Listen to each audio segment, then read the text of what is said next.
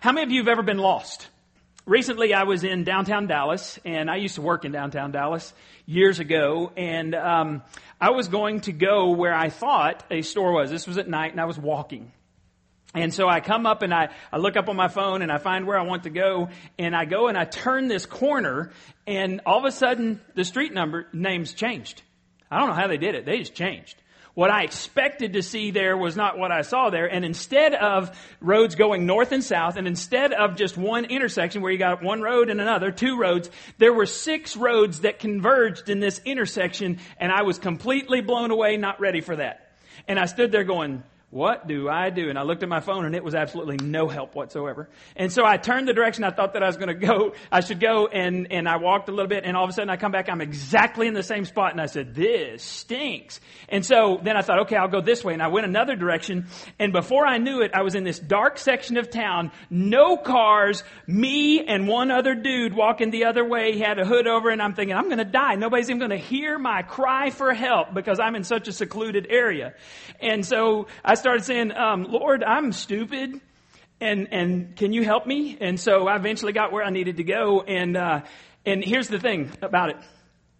I didn't realize that I was getting lost. I realized it when I was lost, right? If you've ever been lost, you don't usually realize it when you're getting lost. You have this sudden realization that you are lost. And even men can admit when they're lost. They may not admit it at first, but they know when they're lost. And eventually they might look up and say, I'm not where I thought I should be, and I'm not real sure how to get where I want to be. What are you if you're not where you want to be and you're not sure how to get where you are? Lost. Okay, thank you. There can be a whole lot of reasons for getting lost. Several different reasons. One may be a bad map. One time I dropped Janie off. The church has an accountant in Mesquite because she's familiar with the software that we use. We use Power Church, and so you have to go to the right type of accountant, somebody who's familiar with that. So I dropped Janie off in Mesquite, and I popped up on my GPS, and GPS is always accurate, right? I needed to go to Walmart. So I pop up on my GPS and it says to go this way. So my first clue that I was going to be in trouble was when I turned down this little residential street. I mean, the big loop around Dallas is right there, and this has me turn right. And so I'm thinking, this is going to end up badly. 20 minutes, I'm going up and down little bitty roads, sometimes one-way roads, and I'd have to go the other direction. I finally come out on this big road, kind of looks like a business district of town, and it says turn left and you're 1 mile. So I turn left and I go, and then I come into this parking lot. There's this massive building that's falling apart, and there's absolutely nothing in it. And TomTom says, you have reached your destination. And I'm like, you sorry sucker. No, I have not. And I finally found another one, but you can have a bad map because the problem with GPS is that if you don't have a current map, it may lead you someplace where it thinks there still is a Walmart or wherever you're trying to go. Another reason that you can get lost is maybe you have a good map, but you don't follow it correctly. I'm amazed when people can't find our church. Now, I'm not talking about ordinary folks, because if anybody has lived here, we just say the old skating rink. Oh yeah, the old skating rink, no problem. Delivery people, every time when we've had chairs delivered, anything we've had delivered to our church, people will call and they say, where's your church? 2320 State Highway 55 North. And then I'll say, okay, write this down. I need to hear you typing. It's 1.5 mile outside the city limits. You go up the hill towards Tyler. It's on the right next to Trinity Diesel. Real big Trinity Diesel. You'll see the sign. I always say this, do not follow GPS, because if you follow GPS, it will take you to Greenbrier Nursing Home. It's the strangest phenomenon I've ever seen. Every time, phone call. Where are you? I'm like, I'm at the church. Where are you? Greenbrier Nursing Home. And I said, remember? And I said, never mind. Okay, go 1/2 mile. Go towards Tyler, 1/2 mile on the right. So these people never follow our directions when we tell them how to get to New Life. Now, there's another reason that you may get lost, and that's because you get distracted.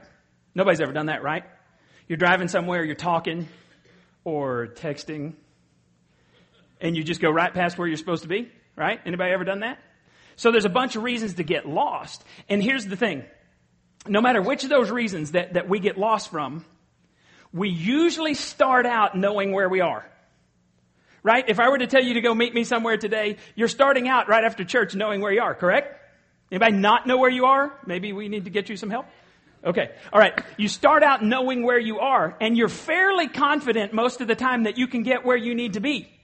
So here's the first deal on your listening guide. Evidently, confidence is no assurance against getting lost, right?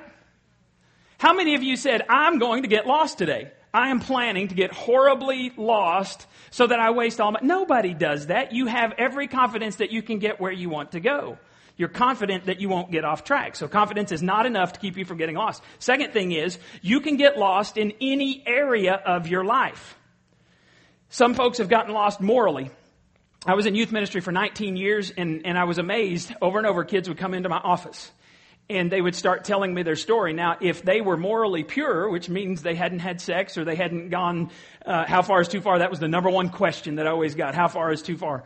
And if they hadn't crossed that line, then they had a tough time in the love area. I'd tell Janie, I said, it would go in cycles because, there would be a week where every day 2 or 3 kids would come in and say, I'd say, what's wrong? Oh, I'm having a problem with my boyfriend. I'm like, I can fix this for you. Break up. This is real easy. Only one girl ever took my advice. It's the most awesome thing ever. Because she's like, I just don't know. And I'm like, break up. And so she walked from me to the dude who was in the youth room, said, I got to break up, and came back. She goes, I did it. Man, I feel good. And I said, you're the only one who's ever followed my advice. And woohoo! It's so much easier. But anyway, they would come in and they would share their hearts. Oh, and then here's the deal. If they had messed up morally, if they had started having sex, they get in this vicious cycle of they want to be pure and then they fall to sexual temptation. They want to be pure and they fall to sexual temptation. It just happens over and over. And they say, I don't know how I got here, and I sure don't know how to get back to God. Can you help me? So it's possible to get lost morally. It's possible to get lost professionally.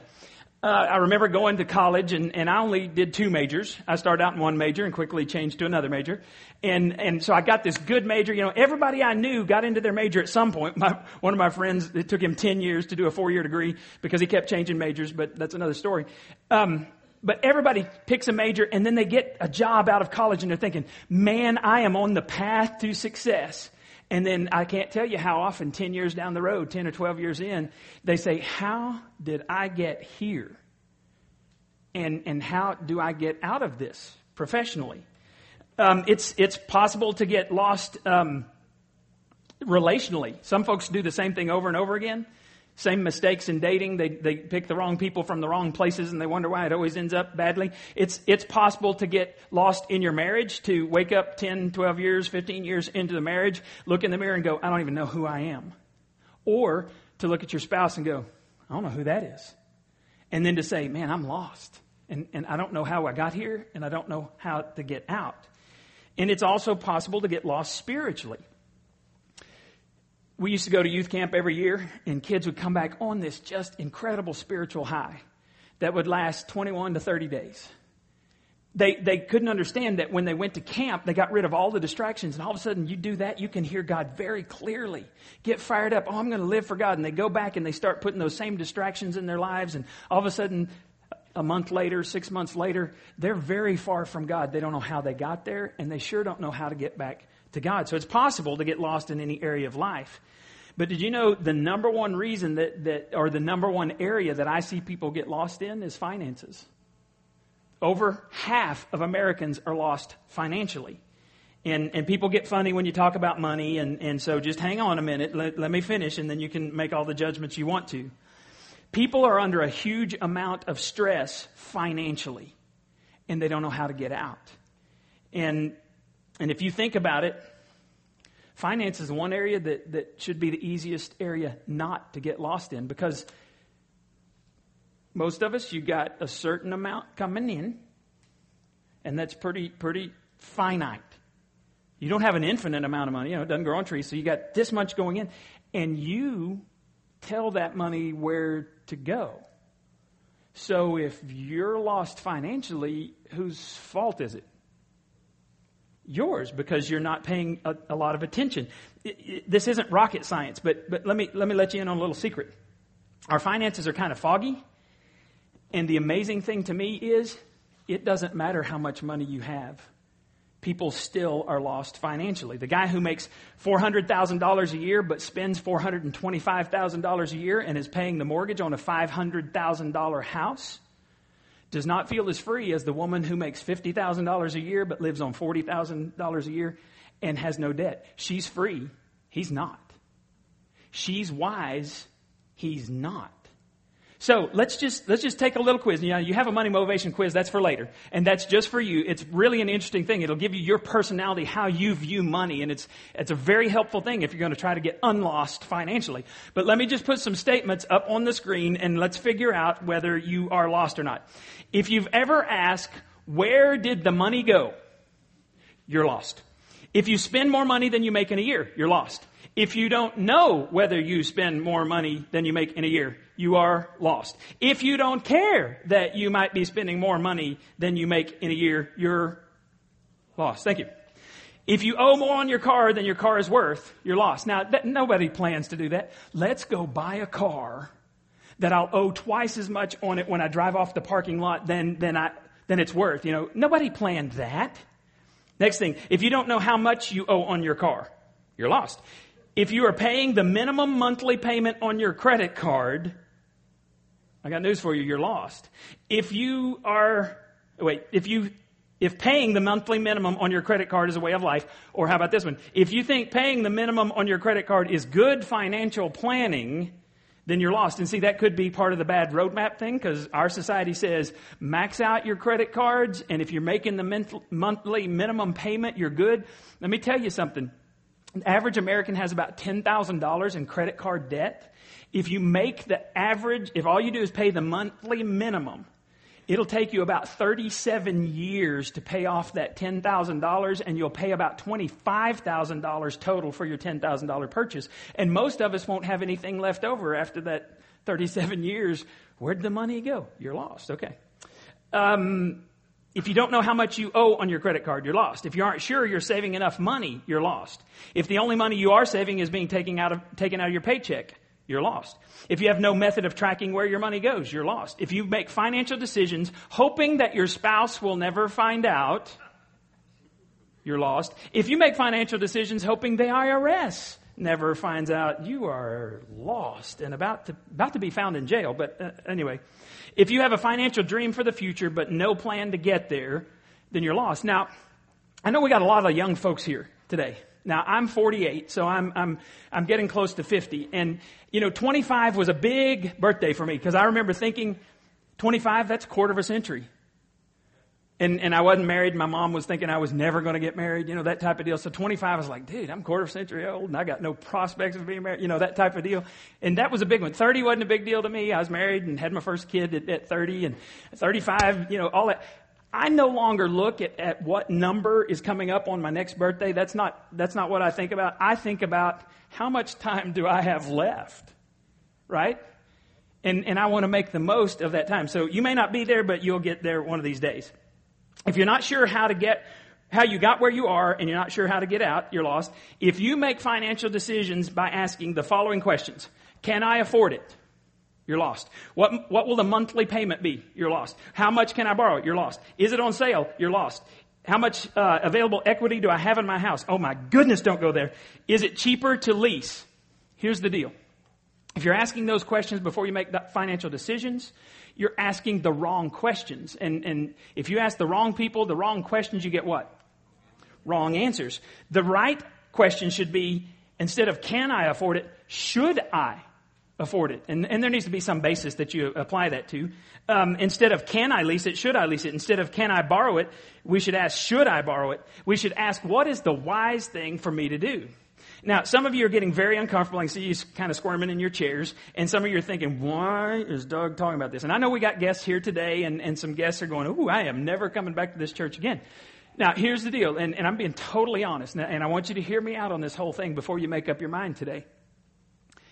If you're feeling uncomfortable, then you can be mad at me today, and when you go to lunch, I'll even give you permission out here to have roast pastor for lunch, and talk about how dare he say those things. I'll give you today 24 hours to say, how dare he?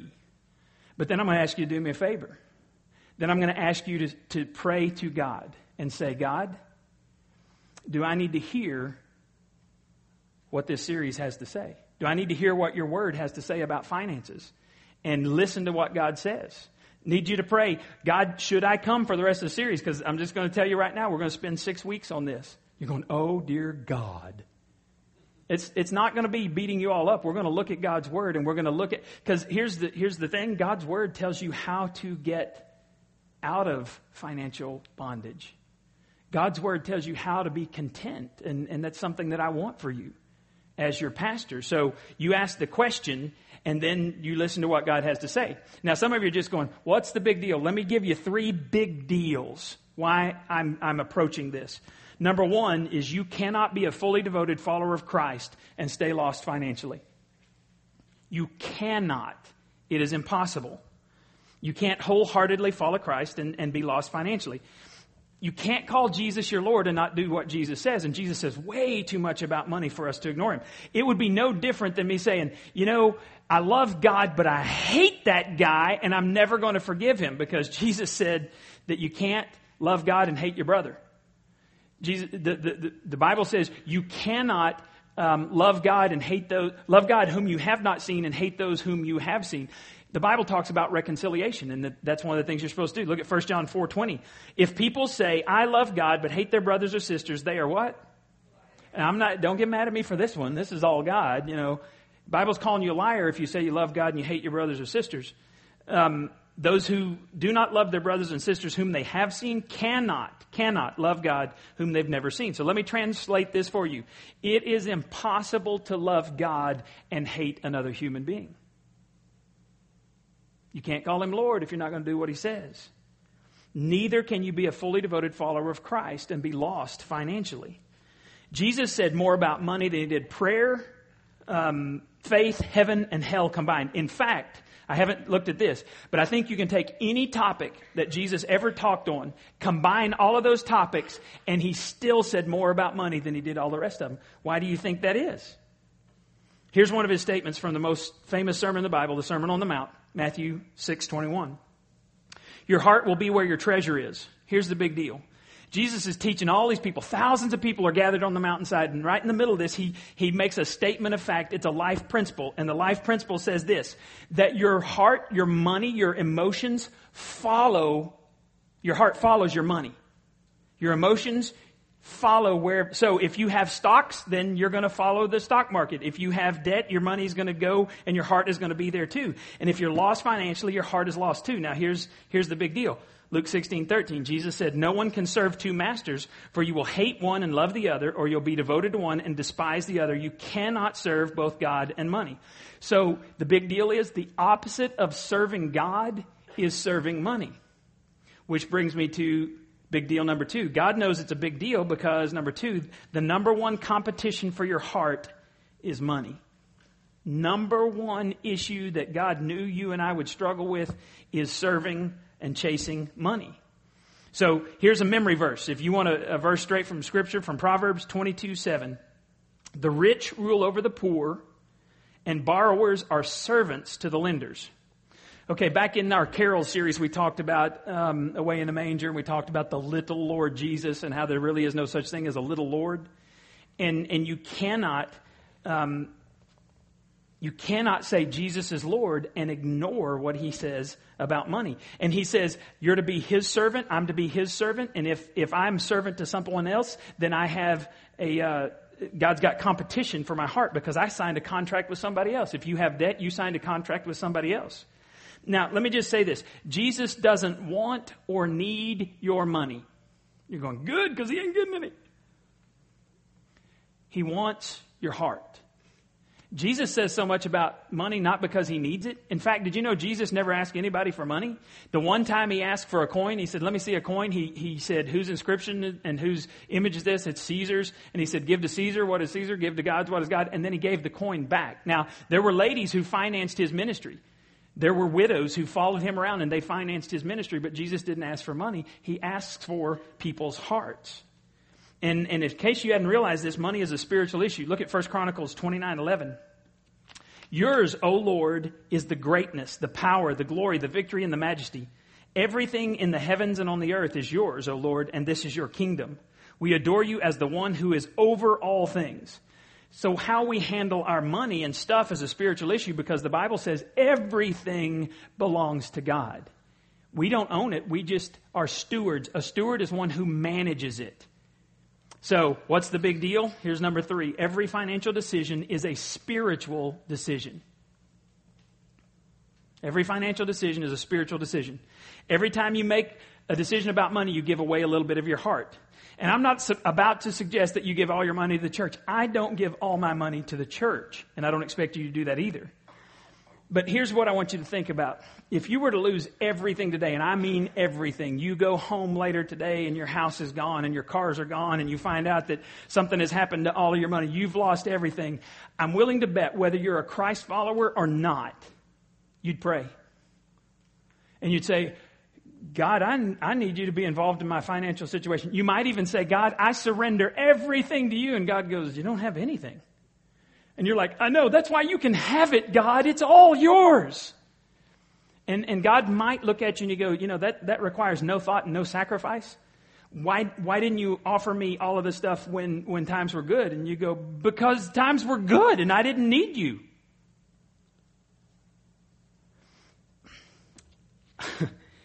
God is interested in your heart.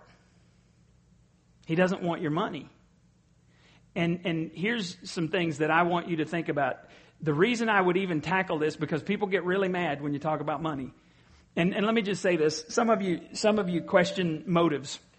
We vote on the budget once a year. We voted on the budget back in December. And regardless of how much money comes in, I don't get a raise if we get more money. My salary is set in December for the whole year, and so the staff members, all the salaries are set. Now, I've been in churches where we've had to take a pay cut in the middle of the year, but I've never been at a church where we got a bump in salary in the middle of the year. Just don't do that. So it doesn't matter how much money comes into the offering plate. That does not benefit me personally, other than I do get my salary from the church, and we have some others that get their salary from the church. The thing is, a lot of people are called by God to do something, and they can't do something because they're so far in debt. I've known people that were called. They said, I feel called to go on a mission trip, for example, to Haiti. Or I know people that have been called to go other places, and they couldn't because they were thousands and thousands and thousands of dollars in debt, and they didn't have any money. And not only that, they didn't trust that God, the God who called them to go do something, could also provide for them to go. Those of you who have gone to Haiti, there's a number of people who have gone to Haiti. They've come up to me crying and saying, I want to go, and there's no way I can pay for it. And I say, do you trust God? Well, yeah, but not with money. And so I say, here's the deal. If God calls you to go, God will provide. And those who have gone before, they will tell you, God provides in miraculous ways. Now, you don't sit on your rear and hope that it comes in. We've had people go out and do different things. Like somebody went to, Cindy Arnold a couple years ago, went to Lowe's and got them, she talked them down on a grill and they came way down on the price. And then she auctioned that off and raised over half of what Chad needed to go that year. I mean, you do some things and then you watch what God is going to provide. But if you are tied up in debt, you may not be able to do what God wants you to do in the future. And as your pastor, I want you to experience God in your finances. But here's the thing. Most of you, if you had problems in your marriage, you would gratefully go to God and say, God, get involved in my marriage. If you have kids, teenagers, you would say, God, I give you my teenagers. Right? Amen. Yeah, right. You would gladly ask for God to be involved in any area of your life except your money. And I want you to experience what God has for you financially. And I can't explain fully God's math, but I want you to be free what God calls you to do in the future. A lot of people aren't free because they're lost financially. Look at Proverbs 21:20. In the house of the wise are stores of choice food and oil, but a foolish man devours all he has. Here's the principle. Without God, you will devour everything. And it doesn't matter if you have $30,000, $60,000, $90,000. Without God, you will devour it all. In fact, what usually happens, what usually gets us in trouble, is our pay raises are what get us in trouble because we immediately expand our budget to eat up every bit of that. You know that's true, don't you? When you get a pay raise, the first thing you're thinking is, how much more can I get? How much more can I do? I can go to this level of service on internet or on TV or whatever.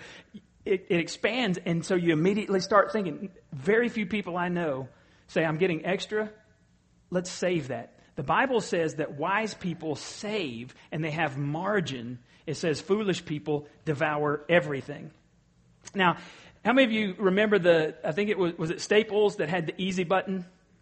Right? You know, you get in a tough situation, you hit if I had a contentment button, I'd stick it right down here on the stage, and here in a second when we start praying, I would say, if you want to know how to be content, I invite you to come forward and push the button. And I know some of you would be dragging your spouses down there, push the button, because they're never content. It's not you, it's your spouse. It's always the spouse who's not content. I don't have one of those, but I can tell you God's word will teach you how to be content. Because our world is built on discontentment. I mean, ladies, you know, every commercial that comes on about clothes says whatever clothes you have are horrible.